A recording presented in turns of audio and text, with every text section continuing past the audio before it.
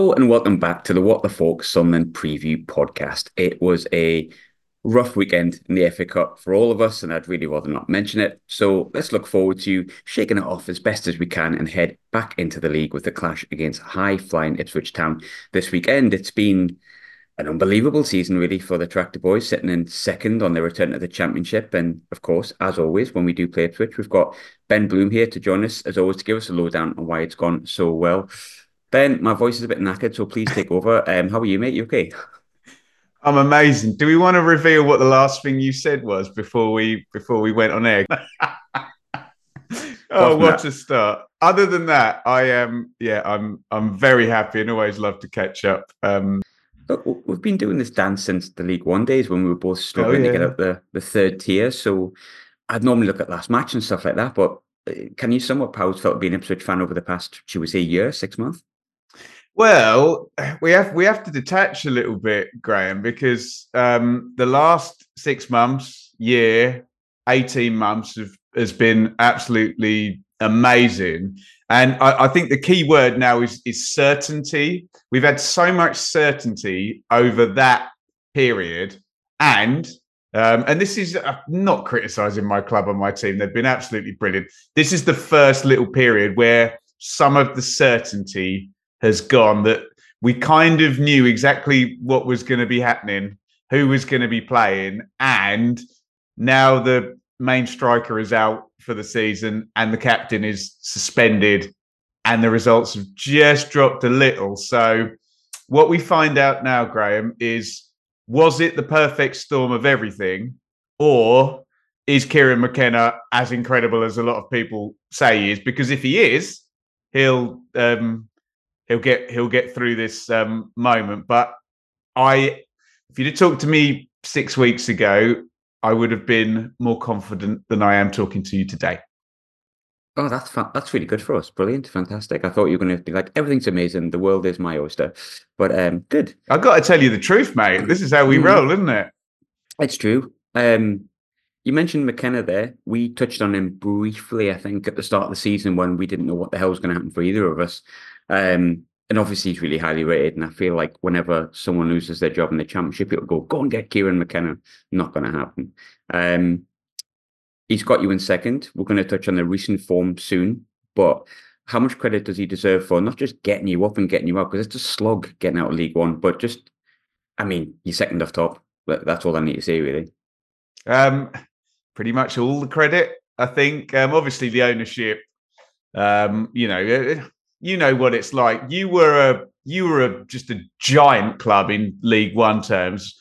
I we have these kind of weird, conversations about big giant. I think Ipswich is a big club at League One size, isn't it? And obviously with the history and whatnot, but we were well funded. Put it that way. Wait for the accounts to come out, and I think you'll find out that. But you still need someone to knit something together, and we just saw the credibility of what he did in League One, if this makes sense, Graham, by what then happened in the Championship.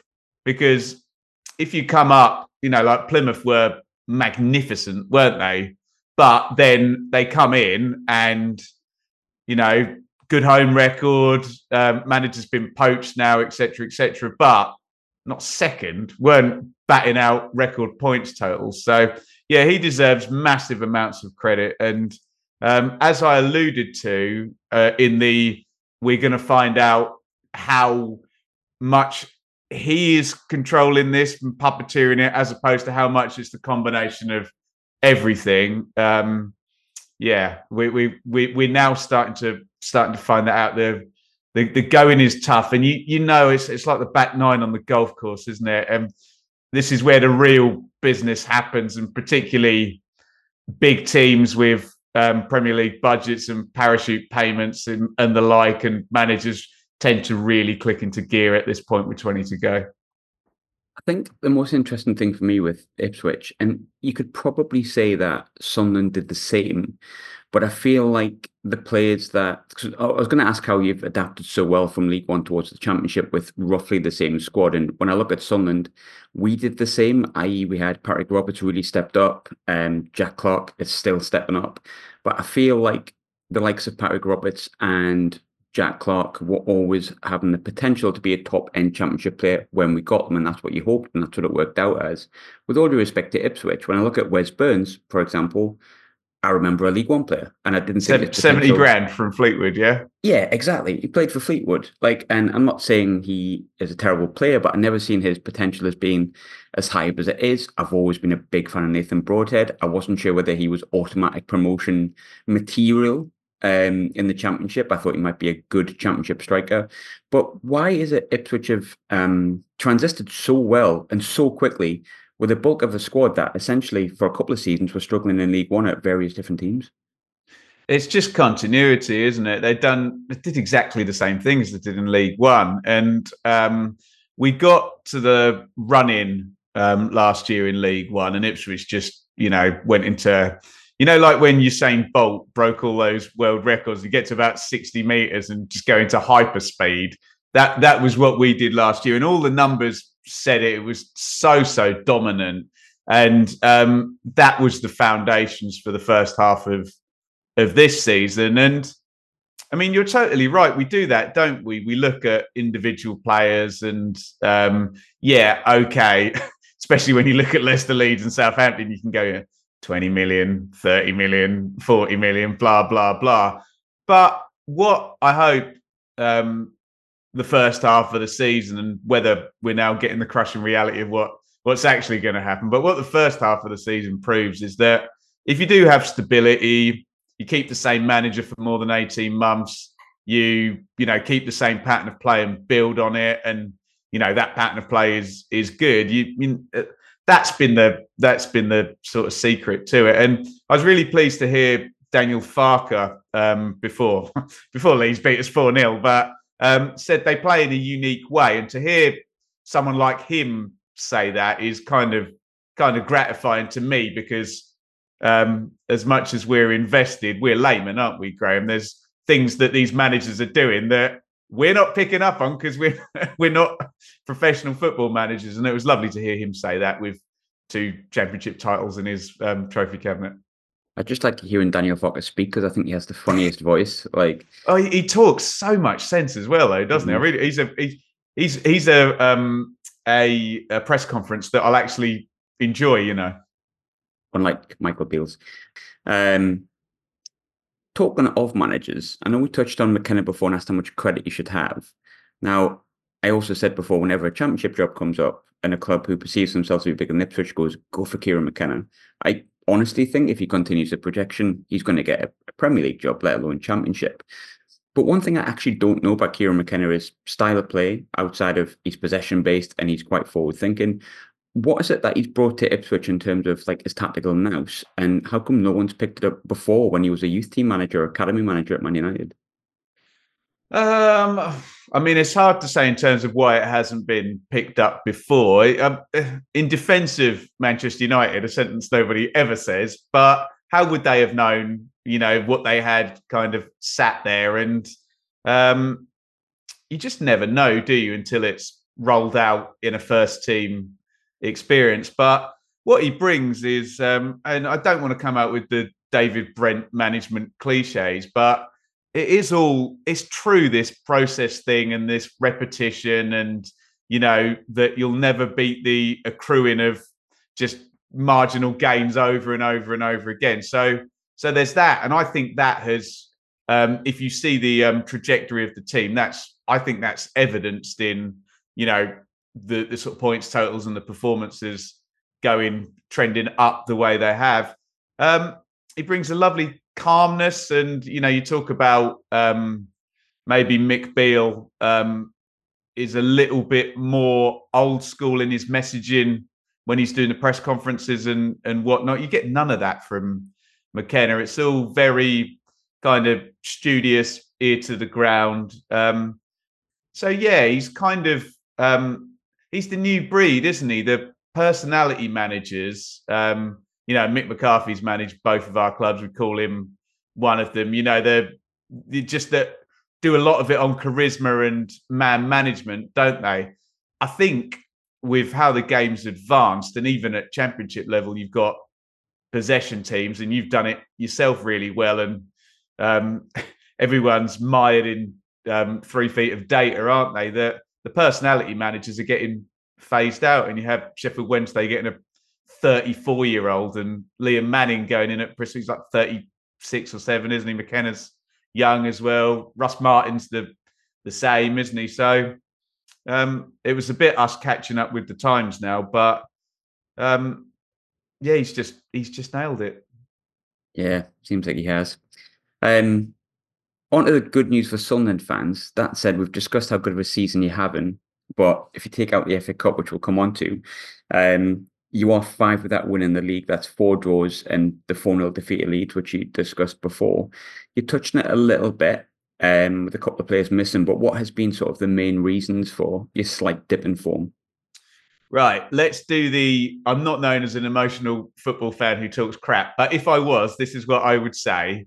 So the first game of the run was against Norwich, and that's always an outlier. As you know, you've just had a derby, just the emotion and, what that takes out of you. So that was a draw that they should have won. So happy with the performance in that.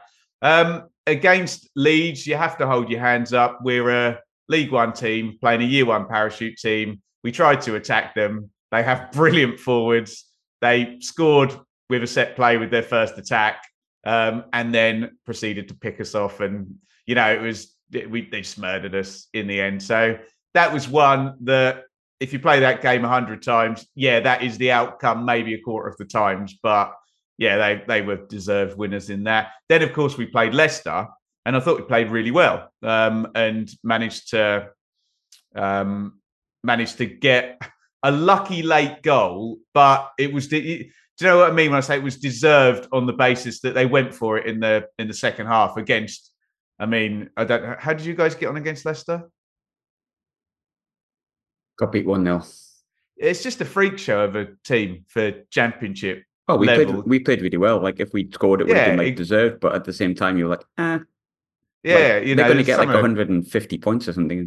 Exactly. Some of their players are, and Leicester are a huge outlier because they literally had one bad season in the Premier League and got relegated during it after building up a squad's worth of £40 million players. So that's the first 3 games, and George Hurst got injured, who's very important, the striker against Leicester. So he's missed the last 2, and he's going to miss the season now. So that could be highly problematic.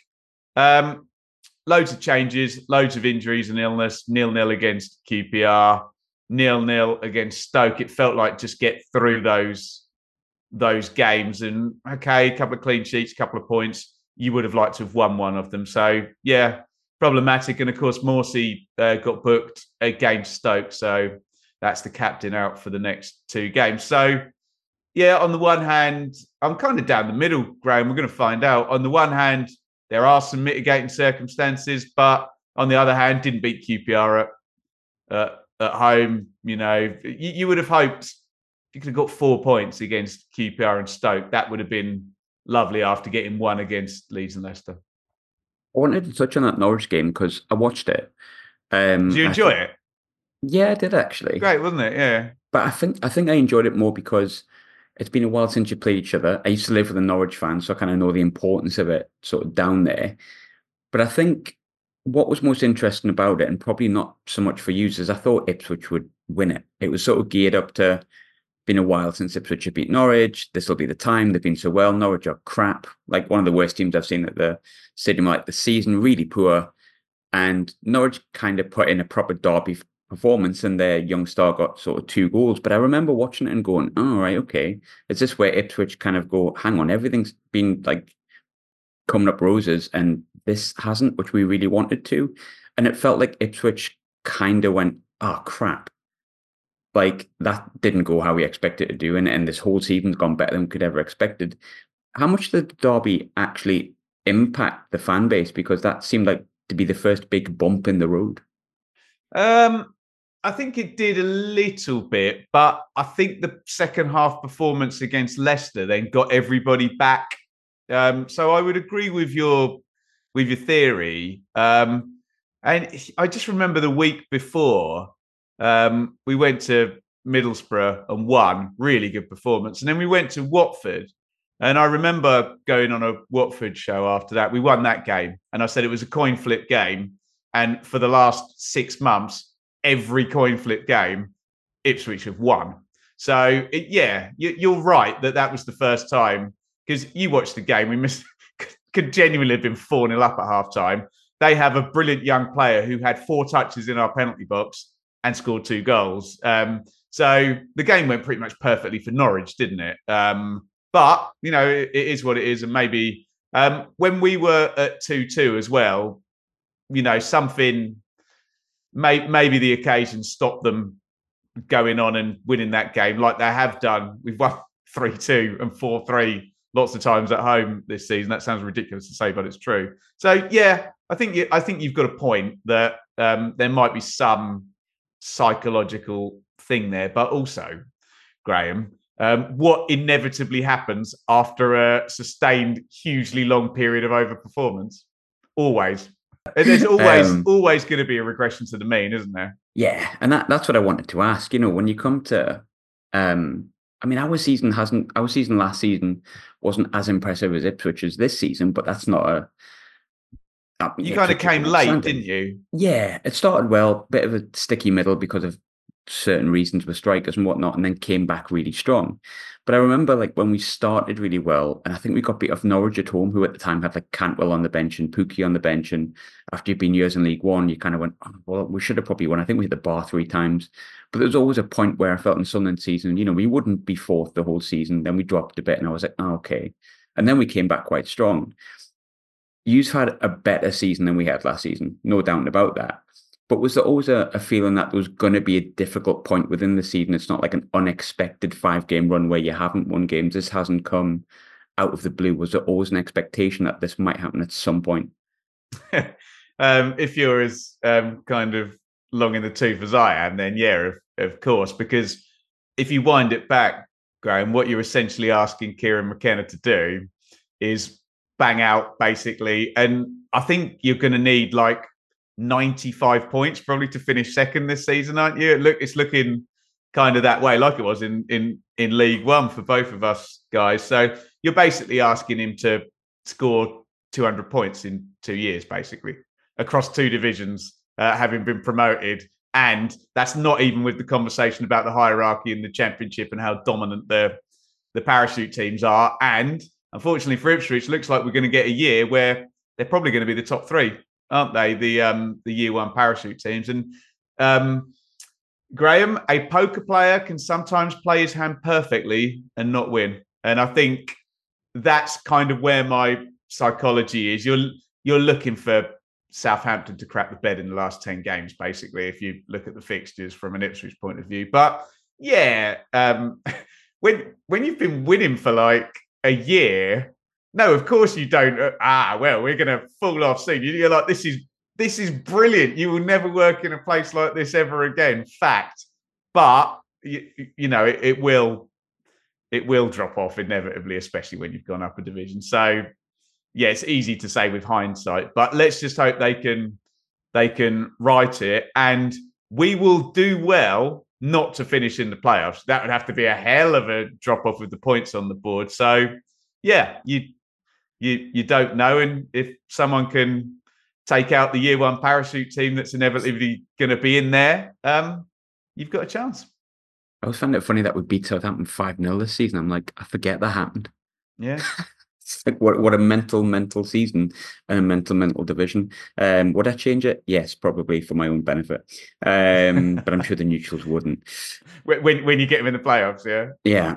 Although actually, if you ask me right now, I'd probably have Southampton second behind Leicester. But hey, like I said, the way the fixtures stack up, if they don't give themselves a big lead, Leeds v Southampton on the last game of the season could be fun as well, couldn't it? Oh, I didn't even realise they were playing each other. Jeez. Moving away from league a little bit, I don't really want to talk about the FA Cup for obvious reasons, but Ipswich did break that 5-game winless run if you include the cup. It was AFC Wimbledon. It was 10 men, fair enough, expected to win. But sometimes just getting a win when you're on not a poor run of form, but a winless run of form can be important. Has that sort of helped the mood around the fan base a bit, or was it just too expected? Yeah, it's not going to do any harm, is it? No. So if you go and draw the game and you get a replay, I was hearing Thomas Frank, the Brentford manager, press conference. This is the worst case scenario. Drawing is far worse than losing in the FA Cup with the fixtures. So, and we've got Maidstone at home as well, which is a game. I mean, you could look at it as a no-win situation because you're expected to win, and anything less is a massive failure. But it's a home draw, and you can literally play the B team or the 1B, 1A team or whatever, and probably win that game. So yeah, I think I would agree that that's a good thing. And a couple of the players that featured, might be able to step up and do something different. But yeah, I'm sure we're about to get into it. It's just no Morsey and no Hurst is a problem. Yeah, I think, when I look at the players that Ipswich fans seem to point out outside of the goal scorers, I feel like a lot of people do point towards Morsey, which, to be honest, I wasn't where he was out, which is massive, I think, from what I've seen. But when you look across the team, especially a team that's in first, second, third, or fourth, you'll see a player who's scored 10, 15 goals at this point, give or take. Um, but you haven't really had an out-and-out goal scorer in terms of players that have like banged loads of goals in. You've got Chaplin and Broadhead have 8 each. George Hurst has 6. Marcus Harness, which is the most League One name I've ever he just reminds me of League He's One. been brilliant, Graham. Yeah, Honestly, good League One player, but he was always like the one yeah. you'd fear, and it was like, have we fallen that far? And it turns out he's fallen upwards as well. He's got 4. Ladapo's got 4, and then there's a load of other players on 3. Um, might sound like a daft question because I think it always has to be the team effort if you're going to get anywhere near the playoffs or automatic promotion. But do Ipswich have like an outstanding player, or is it all about the team and how it's gelling together? Well, Leif Davis, the left back, is the outstanding player in terms of the value that you'd be able to sell him for. But no, it's just football is not now. You have 2 guys up front and you have a couple of wingers, and the ball goes forward to the 2 guys, and if one of them's Alan Shearer or Ian Rush or whatever, they score 30 goals every season. Just not like that anymore. And the George Hurst role in the team is very much try and pin back the defenders. So if you do have to play the channels or go long, he can do that. Come short and receive the ball and be on the end of chances, but know that a lot of the time when the play's built, the idea is to make cutbacks and chances for whoever's, if it's kind of Chaplin in the number 10 or if Broadhead's in there or Burns. So it's almost like, whereas you and I have grown up on get the ball to the number 9 and Quinn Phillips, for God's sake, and you have just a beast of a partnership that all you have to do is make sure you get good ball into them multiple times during the game and they'll score just tons and tons of goals. Whereas it's just not the way they play. So it is nicely spread out. But then the ridiculous thing is this player you've pointed out that we don't have, this out and out goal scorer, take them out of the team. And it's a big problem because who's stretching them? And we're both huge Nathan Broadhead fans, but don't see him as a number 9 to occupy, say, a Dan Ballard at the back. That's ending one way, isn't it? I wanted to ask you about Sunderland because I think for the people who don't know, obviously you cover the whole of the championship as it is. You're an Ipswich fan. Loads of good championship content on your channel. If people haven't seen it, I'm sure they have, but if they haven't, we will link to it in the description. Sunderland have had a lot of change. It's been a bit of a mental past couple of weeks to the point where I didn't even do a reaction show because I was so bloody angry, not just about the result, everything that surrounded the club and the Black Cat Barn hospitality and everything that happened. And we've also had a change of manager in kind of patchy form. When you look at Sunderland, a lot's actually changed since we last spoke, which was like less than 6 months ago. We've appointed a new manager, probably controversially in many ways. But what have you made of Sunderland over the past month in terms of the manager change and getting rid of Mowbray and sort of the rumours circling around Jack Clark and the patchy form? What are Sunderland to outside fans at the moment? Sunderland, to me, strike me as something a club where you can see loads and loads of positive things, but you look at it and you think that needs more stability to put all those positive things together into a kind of promotion campaign. I did think you were good last season, but I did think the door opened up with Norwich and Watford wasting their year one parachute advantage, and the top six then opened up, didn't it, for Luton and Coventry and Sunderland to get in there, didn't it? So I think there's a lot of good there. I mean, I find the recruitment really fun because it's just so. Everyone says you bring in a few young players and you integrate them through with, you know, experienced players and players that are ready to go. Sunderland, like, nope, just having all young players, which I think is brilliant. Will it work? If it does work, it will be an outlier because you need those. But they might kind of all come up together and get that experience together. It did always feel like Mowbray was a placeholder, I have to say. Even right back from I was at the playoff semi at Luton, and I always remember the day after, Sunderland are about to sack Tony Mowbray. And you're like, if that's leaked and that's being discussed and there's any validity to it, he's at some point, whenever they get the opportunity, and it turned out that just needed Mick Beale to become available, they're gonna take him out of the job. And honestly, I think exactly the same is going to happen at Birmingham. I think he'll stabilise them. He'll get them moving the right way. And when their Mick Beale, Wayne Rooney character is available, they'll stick him in there and say, thanks, Tony. You got us all set up now. And but hey, this isn't a pity party for. I'm sure Ipswich and Sunderland fans have got plenty of good things to say about Tony Mowbray, haven't they? But I see so much potential with the squad. And as much as it sounds like you don't like the manager, I think he's probably going to do quite well. And the recruitment is, it's almost like there's no guarantees in any of it. But if they all come together, you could get a Norwich 2018-19 thing where it's like, wow, stick this unknown German manager in, sign a load of unknown players, try and play this expansive football. Oh, champions. So it could go that way. But the more logical part of my brain says maybe it needs to be knitted together in more of a familiar way for how teams without parachute payments do in the Championship. 100% agree. Yeah, I think a lot of fans listening will agree with that a bit of experience, the likes of Alex Pritchard being one of our best players this season. He's 29, so an ancient, aging man by our standards. Has been one of our key players and knits everything together really well. But two more for you, of course, predictions as always. But I feel like this game for us is important based on the past week that we've had, but it's a bloody tough game because it's Ipswich away, second off top, as we've said. But for Ipswich, when you look at the league table, it felt like you and Leicester were gone a few weeks ago, to be completely honest. And then I've looked at what the gap is, and it is 3 points. And so Southampton play first, so they overtake if they win. Exactly. Yeah, because we're 5:15. 5:30, yeah. 5:30, yeah. For those who don't know, like me, who should know that, recording a podcast about the game. Late night for your boys and girls coming down on the motorway, isn't it? Sold out, standard. Brilliant. Yeah, you got to love that. But considering that, you've maybe unexpectedly done well and that you're there now, once you're there, the expectations changed.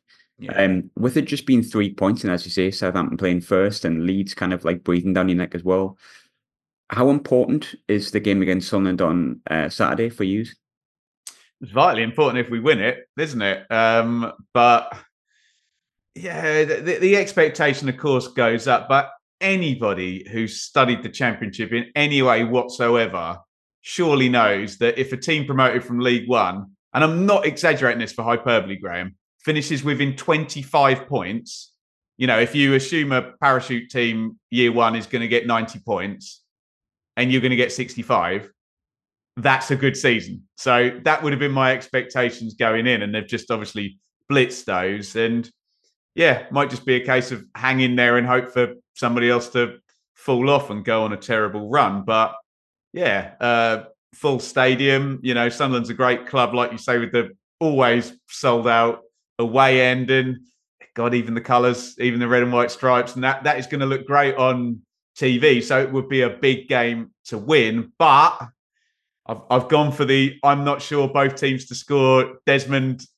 2-2 prediction, I have to say. Graham, what say you? I don't think I've done this season. I think we'll get nicked 2-1. But I think it'll be really similar to the start of the season. Broadhead's going to score, obviously. And I felt like opening day of the season, I felt like we were the better team. You were. Yeah, that was an outlier. It sounds like I'm making excuses. I wouldn't use that game as evidence because it was so silly, wasn't it? With the 20 minutes stoppage time we played to 110 minutes or something ridiculous. And Oh yeah, we did. 13 minutes injury time, yeah, that's right. that was just a muscle memory win for Ipswich, and Sunderland had 20 new players or something, didn't they? So I wouldn't read too much into that. But yeah, that's a draw. If you play that game 100 times, that's a draw 99 times, isn't it? Probably. Yeah, I think so. We had two identical goals within like weeks. I think it was Will Keane scored the same goal Broadhead scored, but it was like the deflected shot that went straight past the keeper. So, but Ben, always good catching up, mate. I wish you no luck on Saturday, of course, as I never ever have. But where can we find your stuff? Because obviously you don't just cover it, but you cover the whole of the championship. Loads of people watch it, but if they don't, I would really recommend them doing it. And I'm not just saying that because I like you; it's because it's good.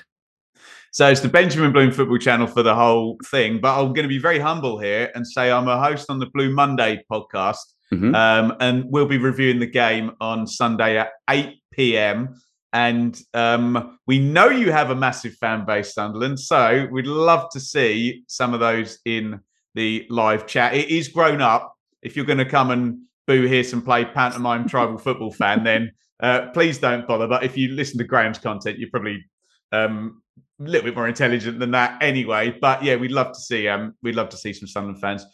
So yeah, that's the Blue Monday podcast on Sunday night at 8 p.m. live on YouTube. I never go live, don't trust myself. For obvious reasons, as we pinpointed in this show. Ben, thanks very much. Good to see you, mate. Legend.